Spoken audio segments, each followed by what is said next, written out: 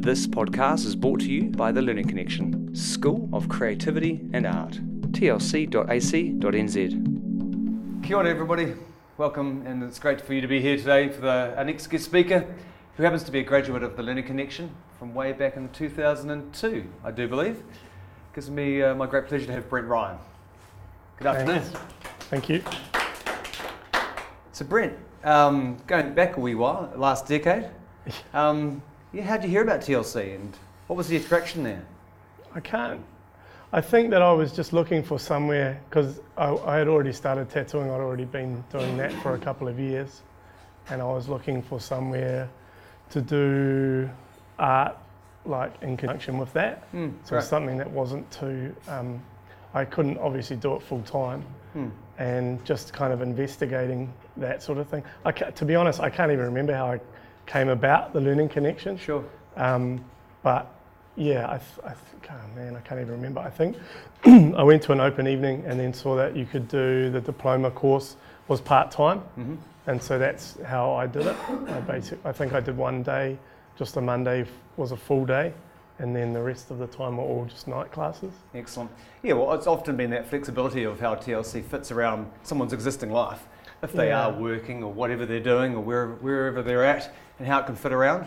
So it's good to know that part was attractive to begin with. Yeah, well, and also the kind of like the variety of kind of things you could do as well was cool. Like I did sculpture and stuff that I hadn't really done much at all for a long time. Same with painting and things like that. So yeah, it was cool. And it was interesting, we caught up the other night just to have a wee chat about, where you come from as an artist, and I thought that was really interesting that you said you had studied previously somewhere else, and we found out it was almost the same program at Wellington Polytechnic. And just the idea of arts and design or arts and creativity at other places and how it fits in. And myself, I found it, quite, I wouldn't necessarily say rigid, it was just there was certain processes that you had to follow.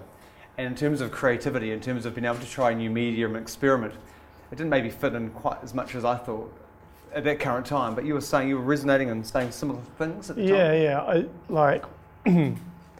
It was more like being at school, like high school in that sense as well, and time kind of constraints and lots of homework, like a whole afternoon spent drawing an egg. Like just, I don't know, it sounds silly, but I remember thinking at the time, like, what am I doing? Like, I'm sure there's like method, in that. But and did you do that straight out of school, or when did you do that? No, I did. When I only finished like sixth form school, so whatever year, I don't know. Sure. And so then I think I was like the youngest in my class at Polytech, which was now Massey in Mount Cook. That's right. Yeah. And where did the interest for tattooing become? Was that while you were still at school? No, when I was a kid. Yeah, always like, I didn't even remember much that, but a couple of my friends said they remembered having conversations when we were like young children about tattooing, and I've still got like sheets of pictures, like skulls and all sorts of things like that from when I was like 10 to 12. And was it seeing it on other people's skin, or what was the early design? I'm not really sure. I don't think there was any kind of like people say, my grandfather, but I didn't really have, like, nobody in my family, certainly not my parents, had any tattoos. And I don't know why. I'm not really sure why it was. Yeah. And then, I just started getting them, and then that kind of led into... So you got them first before you started doing it yourself? Yeah. Well, the guy that I started working with, we had like a mutual friend, and I kind of, I knew, or he had mentioned that he was probably looking for someone to come and work. So for the first couple of years, it was just like drawing a lot and like cleaning a lot, and that was pretty much it. So like an apprenticeship? Yeah. Pretty kind of, pretty uncommon way now. It doesn't really seem to be the same, but and he was like difficult personality type. So it was pretty hard at first. But, was it locally, Brent? I was in Wellington City. It used to be in the James Smith Market, and then it was at Tatou City in Cuba Street in Cuba Mall. So, and I was there for like 5 years. And you came from a drawing background? Is that how the drawing that was mainly like what I would do my type of artwork that I did sort of in my own time would be like pencil drawing and lots of like really detailed stuff. That was another thing that the Learning Connection was good in trying to like move away from a space of this big to draw, you know, like doing big things. So you're tattooing at the markets, you built that for a while, and then is that when you decided to make that time to... I think it was, yeah. I mean, yeah, it would have been at least 2 years, maybe 3. And then, yeah, we did the first week course in Island Bay. And then after that, it was just, yeah, doing the kind of part-time and doing painting and life drawing and sculpture and I can't remember what else. Did that influence the tattooing at the time? Or was it more just like a separation Not of really. time and space for yourself? Yeah, pretty. I mean that as well, but also like two really kind of different, like or not different medium as such, but a lot of the stuff I was doing then was kind of learning things, and also now tattooing is much more of a creative process than it was that long ago. I mean, it doesn't even seem like that long, but in a tattooing sense, it's a really long time, and people were getting like, you know, Japanese symbols and things like that, which is pretty like kitsch now, but like yeah, and tribal and like lower back tattoos and things, or you know, lots of things like that, and that was just a process and not actually an awful lot of artistic kind of. Sure. So people would come with their own set designs, and a lot of the time just stuff that we had on the wall. Sure. You know, there was no Google Image, and there was no like, you know, the internet in itself wasn't a real like solid kind of resource for tattooing, that like where it is now. It's just kind of all kind of intertwined, and the same with social media and the exposure now through Instagram and Facebook and everything to all the things that people see, whereas initially people probably only saw magazines, you know, no television, no Miami Ink or any of the kind of TV shows that are now, so the kind of places you went to look at tattoos were much more like limited, mainly tattoo magazines. Sure. You know, a lot of time that would be, if people had stuff that they bought in, that's what they would bring in. This is interesting over that time period that you've been involved in tattooing for 17 years or so, and you've seen that progression with technology and influencing everything. Massive change in that sense. Like and working in different countries as well, and seeing like different countries at different times, and the way that fashion and you know fashion and media just kind of influence people's ideas, and now it's just so like broad. People get pretty much anything really.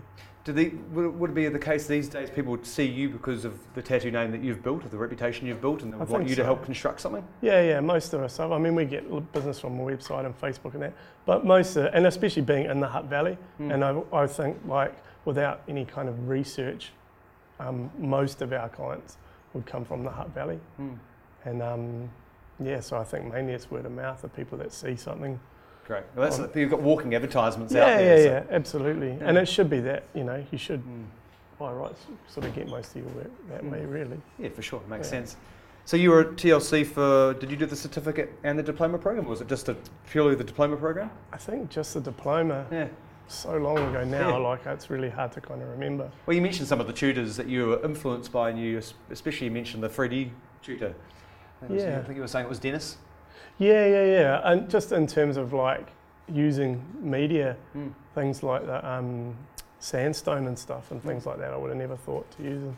Making something using custom wood and sandstone, and it was pretty cool. Great. So the expansion of ideas, of materials, approaches. Yeah, well, and environment and like tools and stuff like that as well. You know, like stuff that I don't have sitting around at home and never really thought to use. So it was cool.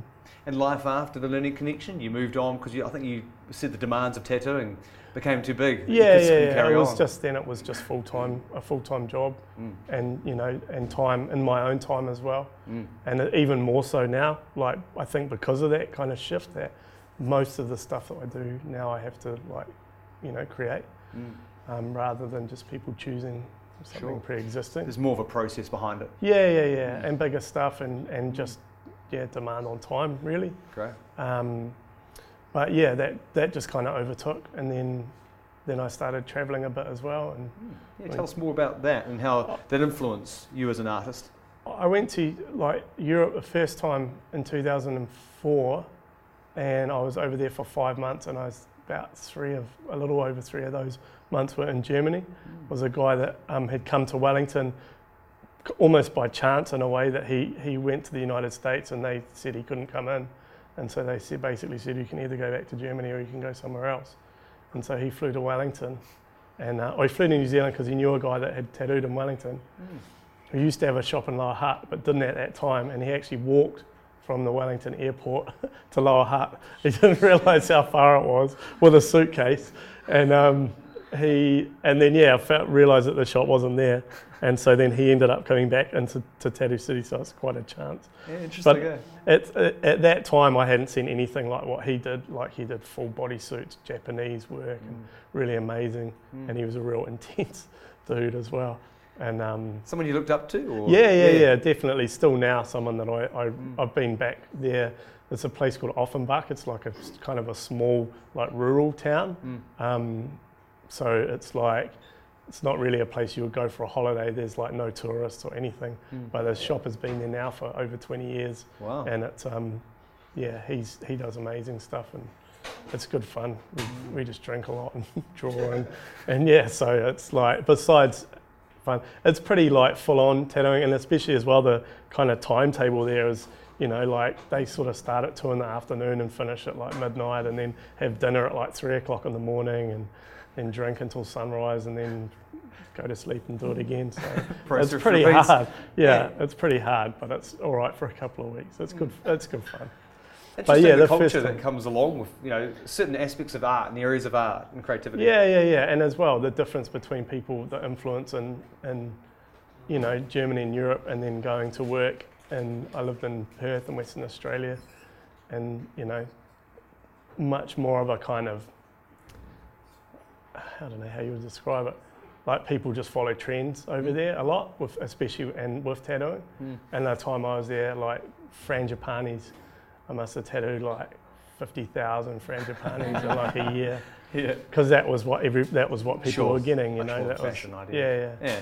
And then I lived in London for like 4 years and worked in a really good shop there. And at that time, had started doing a lot more kind of Maori stuff as well, and then when I went there, that was the kind of point of difference, and so did a lot of that. It was basically mostly what I did when I lived in London. What's it like as an artist when you've got other people saying, oh, I want this or this certain style?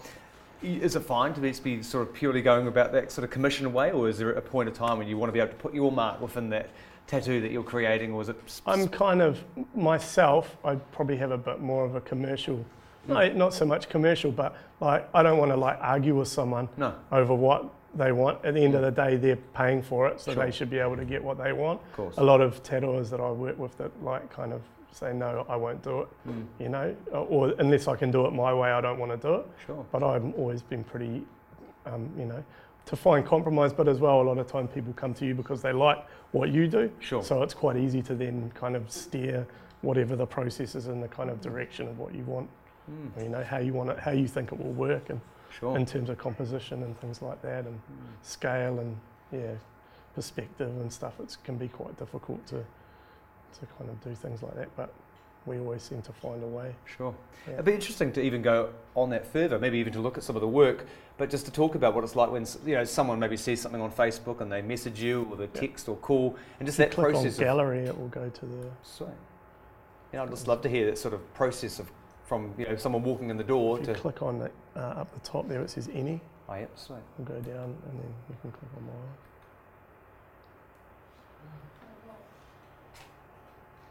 That's actually my brother. Wow. His first tattoo was the right sleeve, his second tattoo was the left sleeve, and his third tattoo was his back. So yeah, that was, he loves the colour green, so that was why all of it has, you can't see quite so clearly because that's all the new stuff there, but yeah. That contrast within his skin pigment as well. Yeah, he's pretty pale. Yeah. We've been talking about that today in class, just about paper type. You know, your surface of white paper, brown paper, dark paper types. I mean, the skin must influence the decision making. Yeah, I think if the next one you see that, this guy's Polynesian, so. Okay. And I actually saw that healed only a few days ago, and it's healed really well. But sometimes and darker skin because the contrast isn't so strong, but that one still looks really good. And the kind of reddy stuff there, that's the fresh grayscale, and that's healed really nice and light, so it all looks really good. So what's the process behind, say, this person contacting you, talking about getting a sleeve, or maybe they're not even sure what kind of tattoo they want? Well, he had seen some stuff that I've done, and I hadn't done a lot of real kind of purely sort of Samoan style pieces. A lot of ones that I do with I mix some sort of elements of a lot of different Polynesian styles, so Marquesian and Tongan and Samoan and Maori and stuff like that. And he just wanted that. He didn't really have any examples of how he wanted it. And a lot of the Maori tattoo, besides like the back of the one you just saw, because it's symmetrical, I make a stencil for that. But the arms I just draw onto the person. It's much easier that way. Sure. But for this one, you can kind of see it runs in kind of sections. So I actually draw onto him the sections, and then I take a kind of template of that, and then I can kind of design it. And it's usually, when you do that, it's within about kind of 5 or 10% of the right size, just allowing for movement or whatever. Sure. And then you can just kind of, with your eye, just kind of tidy everything else up. Wicked. I love the way you said that, with your eye, because that's a huge part to play, I guess. Yeah. And as well, working with the aesthetic, the muscle groups and things like that, avoiding the elbow, and, you can't, it doesn't really take, so you can't really do things like that, and just, like the style of tattooing, it should accentuate the body, it should accentuate the muscle form, so the pieces that kind of form the deltoid and the tricep and down onto, this part of the forearm. And how much research is involved in terms of finding out about... This guy actually had a picture which was the top part of the shoulder and that kind of central piece, and some of the pattern as well from his tribe in Taranaki. Okay. And so that was kind of what we used for that. But a lot of the style what I do is pretty contemporary. Like, I know the form of the, puhoro and mangopare and things like that. So I don't, unless somebody wants it kind of tribal specific, then it's pretty like contemporary and And again, so sort of, and this was another example, he just wanted to kind of fill his arm. He didn't really have any reference or anything, so we just drew it onto him, and that's how he got. How much drawing behind the scenes, not generally just doing the tattoo, do you need to do? Used to be, I'm not really for practice, I just don't really have time. Not really a lot of this kind of stuff, because I do just draw most of it on. Wow. But like, I probably spend maybe 2 or 3, sometimes 4 or 5 nights a week, and maybe like up to a couple of hours, or maybe sometimes 3 hours a night, depending on what I have to do.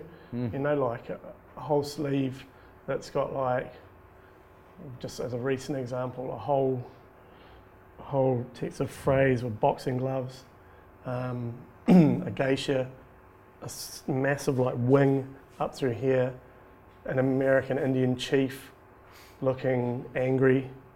What was the underside? I don't even think I've decided. But then to kind of just draw that on the right scale.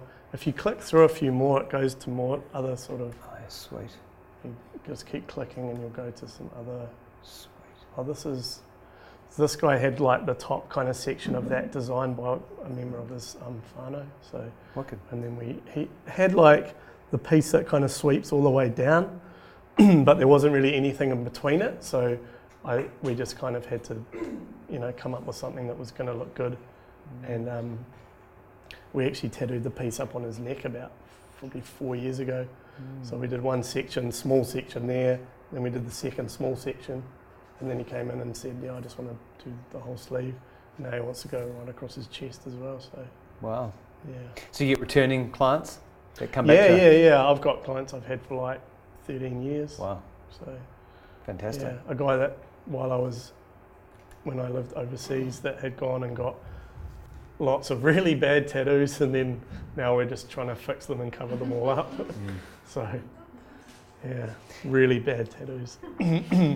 Your style seems to really embrace the skin itself, the spaces in between, the negative spaces. Yeah, it's pretty important. Yeah. You should have it should be like roughly a kind of 50-50 split to have kind of visual impact. I used to do things a lot more kind of open, and now I do them quite a bit tighter. So this was this is one that the top part is kind of done as one piece, and then added the bottom section on, and that can be kind of tricky because the top has quite a definite kind of finishing point.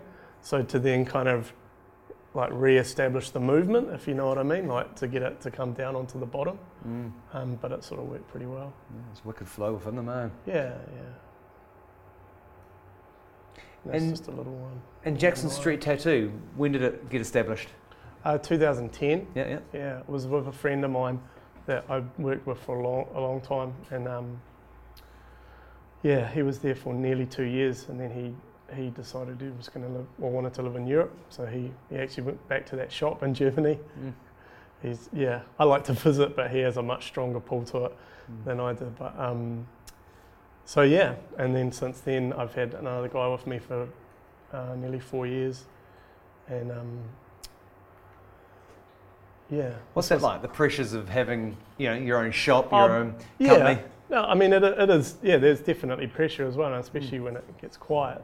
But I'm sort of fortunate in that all the people that work for me are all like in their sort of late 20s, and so they don't require a huge amount of management. Sure. Fortunately, some initially, but you just need to establish a standard and then make sure that everybody kind of sticks with it. This was something for a lady that had her daughter on the left and her son on the right, and then she lost a child, I think, in utero. So that's what the smaller one is to kind of represent. But there's some more. If you go to the main menu and click forward a few. Just before you go, it's really interesting with this one. Just noticing that how you've got like a soft blending going on versus the sharper. Yeah, and that was just to kind of, so you have the kind of emphasis on the essential characters, but the shape is nice in that position. Everybody has a nice kind of sort of triangular shape in between their shoulder blades and their neck. And is this one done just purely by eye, or was this one? No, that was a stencil. Yeah. Because she was quite specific about what. Right. She had the types of tiki that she wanted to use, and then the colours was sort of. I think it was favourite colours for the son and the daughter, and then we said something quite light for the smaller one. So wow. And quite a special process to be going through a client who has a story to tell. She would have been in her late 50s, I think. So that was her first tattoo. Wow. Yeah. It's very impressive. And the colours are very rich and sort of soft. They're not even particularly good photos either. So but the tattoo technology is pretty good nowadays. There's amazing products available in terms of ink and as well like the like for a lot of time I used to make all my own needles from scratch, and so you have to kind of bunch them and then solder, and it's quite a long process. But now you can buy like really high quality pre-made needles, and so obviously that improves the quality of the work as well, I think. So how many people were at Jackson Street Tattoo at any one given time? You mean working? Yeah. Oh, there's 5 of us, including me. So, most of the time there's 5 of us there. That's been finished since that part, but he hasn't come back to get a photo of it. But it's like 2 big pieces that come right up his shoulders and his whole chest, and it's half of both his arms as well. Wow. What sort of time frame are we looking at with some of these sorts of works? Man, I think each side we outlined one at a time, and that would have taken like maybe 3 hours, and then the shading again, I think probably about 3 hours each side, and a little bit of that red colour as well. So I don't know, altogether like maybe like 15, or maybe 12 or something like that. What's the longest you can do at any one given time? Myself, I've tattooed people for like 9 hours, like 9 or 10 hours at a time. It's not ideal, but in circumstance of travelling, and people that have only got a day, or that I'm only there for 3 or 4 days, and people want to get a whole sleeve or whatever. So unfortunately, it's usually the people that haven't kind of thought much about the process, and after an hour of suffering, and then after 10 hours, are nearly comatose. But is there anything that you can do to help relieve? Is it like there's sprays and things like that, but you can, and tramadol, and there's like serious painkillers that kind of help. But most people handle it well. It's only Like it's pretty rare that you get people that really struggle to cope with it. It really is in your mind, and I guess the feeling is, you know, let's say it is in your mind. It obviously hurts, but you know how you cope with it is really up to you. Sure. How do you cope with it? Not as good now as I used to. I don't really have any spaces left that aren't really painful, so that's sort of slowed down quite a bit. I'm actually getting my back finished tomorrow, so. Oh, I meant the having to tattoo someone for 9 hours and not get cross-eyed. I don't. That bit doesn't bother me too much as long as they can sit still. Like if people start complaining and moving around a lot, that's the worst part. You're trying to tattoo, you know, trying to draw on a piece of paper that's doing this. It's not very easy, especially when you can't rub it out. That's right. I think it was 2011 or 2012. I think tattoo might have been the biggest growth in the arts for New Zealand. All right. I think I heard something like that, and it's been great seeing a lot of our illustration students and otherwise go on to either start tattoo careers. We have some tattooists locally come here to do exactly what you're doing. A lady called Teresa, she's does tattoo, comes here to do drawing and painting and expand her creativity. So very much the same sort of idea with what you did, just to see what else is possible. Yeah, that was kind of my thing that I just felt like I needed a slightly different perspective. And yeah, it was good. I did my main project I did when I was here was I photographed all the buildings, well not all the buildings, but like maybe 15 or so buildings along the route where Karo Drive is now. Right. And so all the ones that have either been demolished or being shifted, and then I just kind of painted them. Great. So I did a series of paintings for those as well. Yeah, excellent. So that was kind of cool, especially that I've got all these photos of these places now and they're not there anymore. Sense of history, yeah. Yeah, it was cool. I didn't even really think about it that much at the time, but I got all these like schematics for like what they're planning to do for the Basin Reserve and all sorts of stuff. So it was pretty cool. It's a great thing you've just brought up there, just the idea of artists capturing a bit of history. We had a 9, almost about to pop next week, Hapu woman yesterday, and people were drawing her. It's quite amazing, you know, they're capturing her in that space. Yeah. And it will soon change. But I think it's quite amazing. I think the brief was like Cuba Street, and there was nothing more to it than that. And so I don't know why, but I just kind of thought that was the way I went with it. So I started at the Basin Reserve and just went over through like where Tonks Ave was and the old like workers' shacks and right up through the back and climbed through all the bush and the community garden and all that sort of stuff. So, yeah. When you drive through that area, you sort of get glimpses back to it. Yeah, absolutely. Yeah.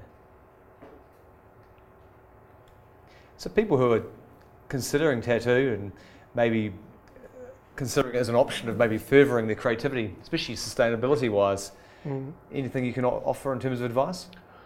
I think you just need to really have passion for tattooing. I think a lot of people want to look at it as a viable option, but don't have tattoos and don't really want to get tattooed. But and just then kind of like the technical and hygiene aspect of it is something that a lot of people, especially if they're looking to do it themselves, kind of overlook. And it was kind of a good thing for me that I was in an environment where that was that was really important and really like stressed and yeah, so that was, things like making needles and stuff like that, like a lot of people wouldn't, I kind of try to show that to people that don't really know it, or people that kind of come to work with us.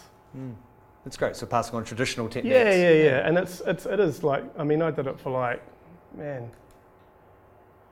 8 years, I think, before I ever had like pre-made needles, so. It's important to discover and understand the materials you're working with, I guess. Yeah, for sure, and understand like the process. I wonder how they do it in kind of mass production, because I can't really figure out how you would do it. It's a really kind of technical thing, but it's good definitely, because it's kind of horrible. You like burning your fingers like every 2 minutes and like inhaling soldering flux, and it's not a very pleasant process. That was his first tattoo, that guy. He lost like 45 kilograms and started doing like triathlon and stuff like that. And he just, like this sort of stuff was really fashionable, a long time ago, but not really so much anymore. But again, it is sort of unpopular, but I still like it, and I think aesthetically on him looks cool. And it's important that you have that, balance and use of like body form and balance of positive and negative and stuff like that. And if you don't really have that, then it just doesn't have the same kind of visual impact. Great. No, that's really well said. Do you think tattoo for a lot of people who are getting them, like you talked about that one before with that lady and losing her child and getting something symbolic, and that man there, do you think it's a bit of a rite of passage? It's like you're summing up a life event, or you're... Yeah, absolutely, for a lot of people. Yeah, for sure. Does it become okay to just get a tattoo for the sake of getting a tattoo? Yeah, I think some tattoo artists put too much stock on, like, the tattoo needs to tell a story. I've very few of my tattoos mean anything at all, really. I just, especially, I'm half like black and grey, and then the other half is white. Colour. And that's about it. I've got a few things. I've got something for my daughter, and 22 is my lucky number, and I'm a fire snake in the zodiac, and it's my family motto. But like generic kind of things, like not kind of breaking it down into a novel. No, that's right. I think it just depends, doesn't it? Just the time and place and the situation. Absolutely, yeah. And that's great, even just to talk about some of your own tattoos and their symbolic nature. I think that's quite interesting. You just mentioned those things quite quickly, but how they relate to you. Yeah. As a well, person. the only tattoo I ever did on myself was that, and that's when I got married. And that's because I don't wear a ring, because I have tattooed fingers. So. Yeah. And as well, wearing latex gloves all day, it's not really much good wearing jewellery. So a lot of the work you've got in your gallery you can definitely see a different sort of style. And the uses of spaces and... Yeah. I tried to keep it a... I actually kind of redid this, but there's a whole lot of like colour and all sorts of stuff. If you click on a few different ones, that sort of all the kind of Polynesian things ended up being at the front. If you go to like close that one, and then you can just kind of click through that sort of... Just click next, and then just... If you click it a couple more times, it'll take you through. Oh, these ones are sort of, skulls and colour and... Yeah, I was going to say, it's more imagery based, more literal. Yeah. How important is to have a place like a website or Facebook and social media? What's your take on technology and getting clients? It's important, I think. Well, I don't know, I have a little bit of an aversion to media. Like, I'm a little bit cynical about it, so I don't have Instagram, and I don't really spend a lot of time putting stuff on Facebook. That's just for me personally. But I think for some people it's really important. And I think as well, if you kind of look at people kind of younger, people that I work with, it's like essential. It's their means of communicating. Yeah, so that's just that's my own personal thing, but I think good to get the broader view. So word of mouth that you get clients through. Mostly, yeah. Well, and as well, I've kind of been in Wellington, off and on. I was born here and lived here, so I have a lot of friends and friends of friends and stuff like that. So that's one of the advantages of doing it in your home city. It would be quite a lot. I imagine quite a bit more difficult to go to another city where you don't really know anyone and sort of start from scratch. Do you ever do tattoo tours, like become a guest artist anywhere, like an artist in residency? Yeah, I've got some friends in Christchurch. I go, not since I had kids. I used to do it a lot more before I had children, but since I've had children, not really at all. But like in Tauranga and Christchurch, most cities in Australia, and all the time in Europe, just kind of going, spend quite a bit of time in Holland. I have a friend there that I go and stay with, and again in just a small town, but a really busy shop. Same with that shop in Germany, it's just in a kind of middle of nowhere, but it's next to a train station and it's just busy all the time. So it's interesting how art can do that to a location. A good gallery or a place where people get tattoos, it can be a bit of a draw card. It can really liven up that place or city or space or place. And the shops are kind of central parts of at least the street that they're on, and they probably get more foot traffic in these little places than a lot of the other shops around them. Great. A bit of a pulling power. Yeah. And what's future plans for you?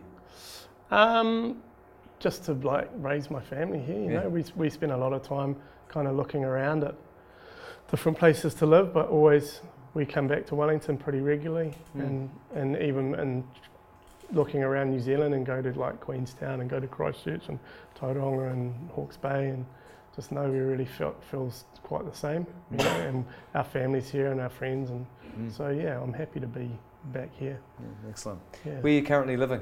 Brooklyn. So you make the trip out to the hut each day, Petone? Yeah, but that's the thing. Once you live overseas, like some people, you know, don't want to come from Taita to Petone, but when you live overseas, it's like a 15-minute drive is nothing really. Yeah. Like the commute is it's no big deal.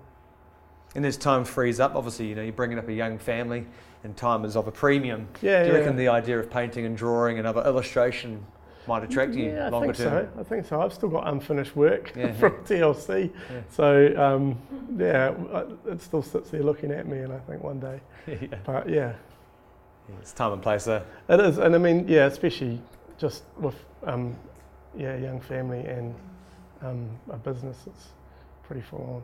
I salute you, you know, living the dream of being an artist, sustaining themselves. Yeah, well, it's pretty good to kind of do what I did at the time that I did it, when I didn't have children and was able to kind of go sort of where I wanted, when I wanted. It was great. Yeah, it was pretty awesome. Excellent. And Well, you know, one day we'll go back. Yeah, yeah, exactly. The shifts and changes. Yeah. We've got a bit of time for Q&A just as we wrap up. Been great having Brent here talk about his sustainable creativity. So if you have any questions. I have a question. Sure. I was just wondering how you went about starting tattooing. Did you undergo an apprenticeship, or you kind of just? Yeah, I started in Wellington. I started tattooing just people that I knew, and then people, as long as you kind of picking things that aren't sort of beyond you to begin with. And if you're doing it for free, then a lot of people kind of queuing up. And my brother had friends that had lots of really ugly, bad tattoos that were happy to just have anything done. So I was kind of lucky to have that to practice on. And then all of the things of technical stuff and hygiene and that, so it's pretty good. It's definitely, I say, not the way to go to kind of just get equipment and start tattooing. Like, you make a lot of mess, and especially hygiene. It's something that a lot of people don't really think about. If you don't have any real exposure to it. Jack? So are there any tertiary courses or training or anything? No, I think there may be something like school in the United States. I think, I don't actually know for sure. But no, there's not really any qualification. And the industry is pretty much completely unregulated as well. Like all of our hygiene standard and our consent and everything else is all just self-governed. Wow. You're not visited by health inspectors?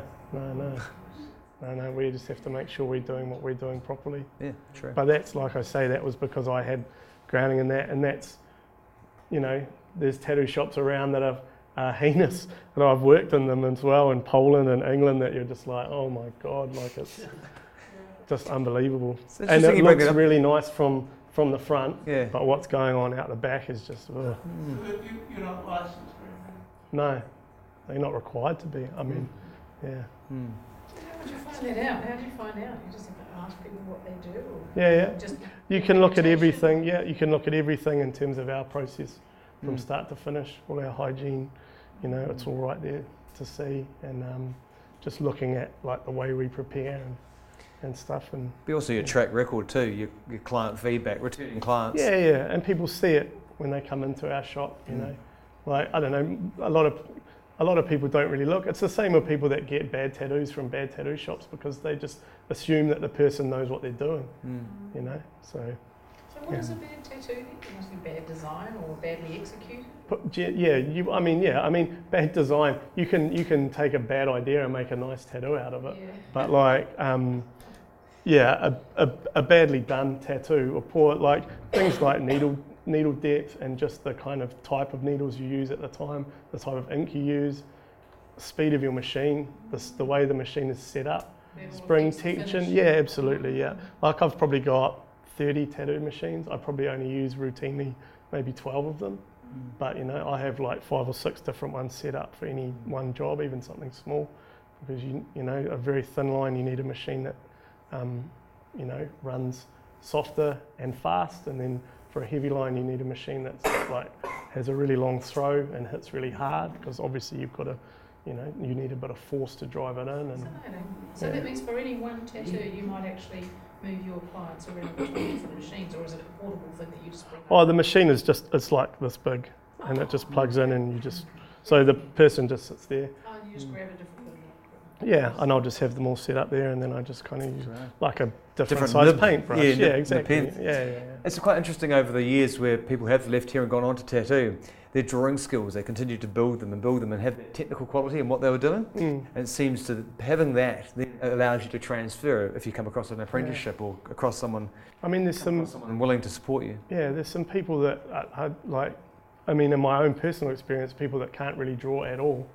Who do nice tattoos. If you can give them an image to copy, they can do a good copy of it. Right. But as well, there's some of the most amazing artists that I've worked with that, can't tattoo. Like the technical thing is just beyond them. So, What's the best way to make sure that you're staying on track? Just get an apprenticeship.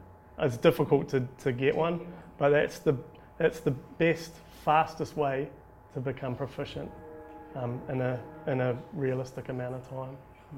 And just exposure to tattooing, if you're not in a shop not surrounded by so much as creative people, but if you're just if you do a 9-to-5 job and then you spend, if you're tattooing from 8 o'clock at night until 3 o'clock in the morning and then go to your job, you're not really kind of dedicating.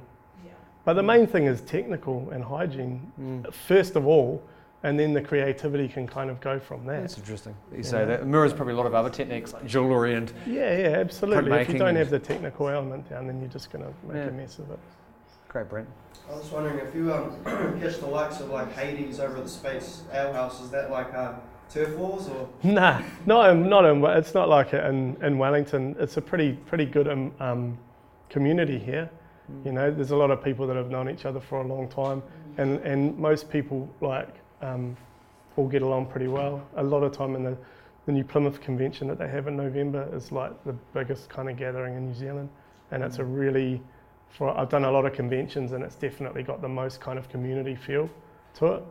But then you get places like South Australia where they all like firebomb each other's shops, and some places is pretty bad. Interesting. Yeah. Hey, it's been awesome having you here and sharing your knowledge and expertise. Cheers, everyone. Thank you. This podcast was brought to you by the Learning Connection School of Creativity and Art, tlc.ac.nz.